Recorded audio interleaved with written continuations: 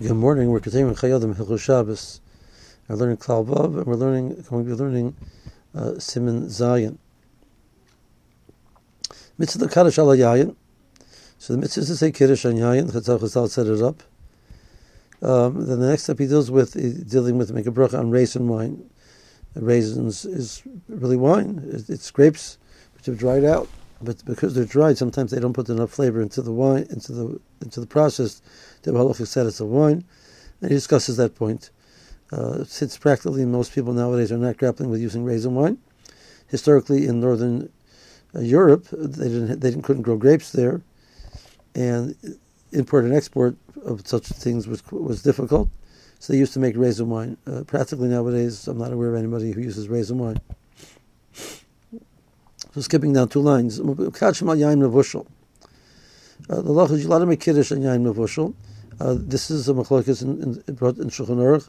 The Rambam Shita is that you cannot use yain mevushal. Yain mevushal was not kosher to be used for the wine which went on the mizbeach. Wine which had any type of additives in it, whether it be sugar or anything else, was not kosher to be put on the mizbeach. The Rambam holds that the yain which is used for kiddush has to meet the same criteria as the yain which was used on the mizbeach. However, the Ramah says the minhag is not like the Rambam, like the Rishonim who argue on the Rambam, that's not true. And therefore, yain mevushal is kosher for kiddush. Now, if a person wants to be machar, the sheet is a Rambam, he would have to get wine which there's no additives at all, and there's not any types of preservatives. So besides the fact that it has to be not pasteurized, which arguably is considered Bishul, it has to be that there's no additives at all, no sugar, which many wines have no sugar added, but sometimes they have other things added as preservatives. They can't have anything else added.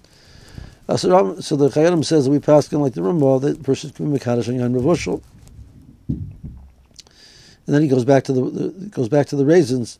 So therefore, you can cook the raisins, and even though soaking the raisins usually does not get the full flavor that you need to give it the halachic status of wine, when you cook the raisins, usually that is effective. Again, so I'm not going to discuss those points. Let's skip down again another line. At the end of the next line, so now he talks about the halach of Gilui. So let's clarify the halach of Gilui. There's two parts to the halach of Gilui. There's the din of the Gemara. The din of the Gemara was in places where snakes were common.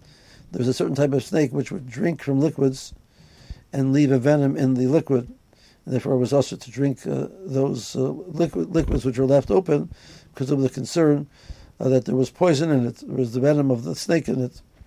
The Shulchan Aruch's opinion is that the Ramah follows that as well, that in a place where nechoshim are not common, with these types of snakes are not common, there's no issur of Gilui. So the issur of Gilui, which is a concern of sakana, of danger, doesn't apply in most of the places where we live. But then he moves, there's a second issue, that even though there's not a concern of the danger, but wine which is left open tends to go flat a little bit. It loses its flavor. Sometimes things fall into the wine.